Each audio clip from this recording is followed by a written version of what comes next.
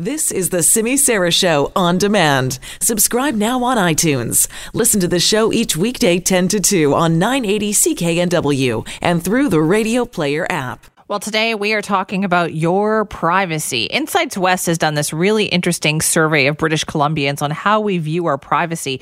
And clearly we are concerned about it. According to this survey, we are worried about cameras being used by someone to, in an unauthorized fashion, watch you. 6 in 10 residents who were surveyed say they are worried about the cameras on devices such as smartphones, tablets, or laptops being used by someone they didn't know about to kind of spy on them or watch them. That's a pretty high number. 21% said they were very worried about that. 39% said they were somewhat worried about that. That's a pretty big deal, which is why we find it so interesting to ask this question. Do you actually cover up your cameras on your devices?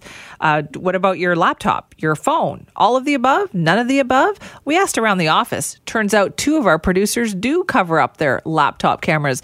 And then we had a couple like John McComb who was like, what laptop camera? What do you do to protect your privacy? Do you cover up the cameras on your devices?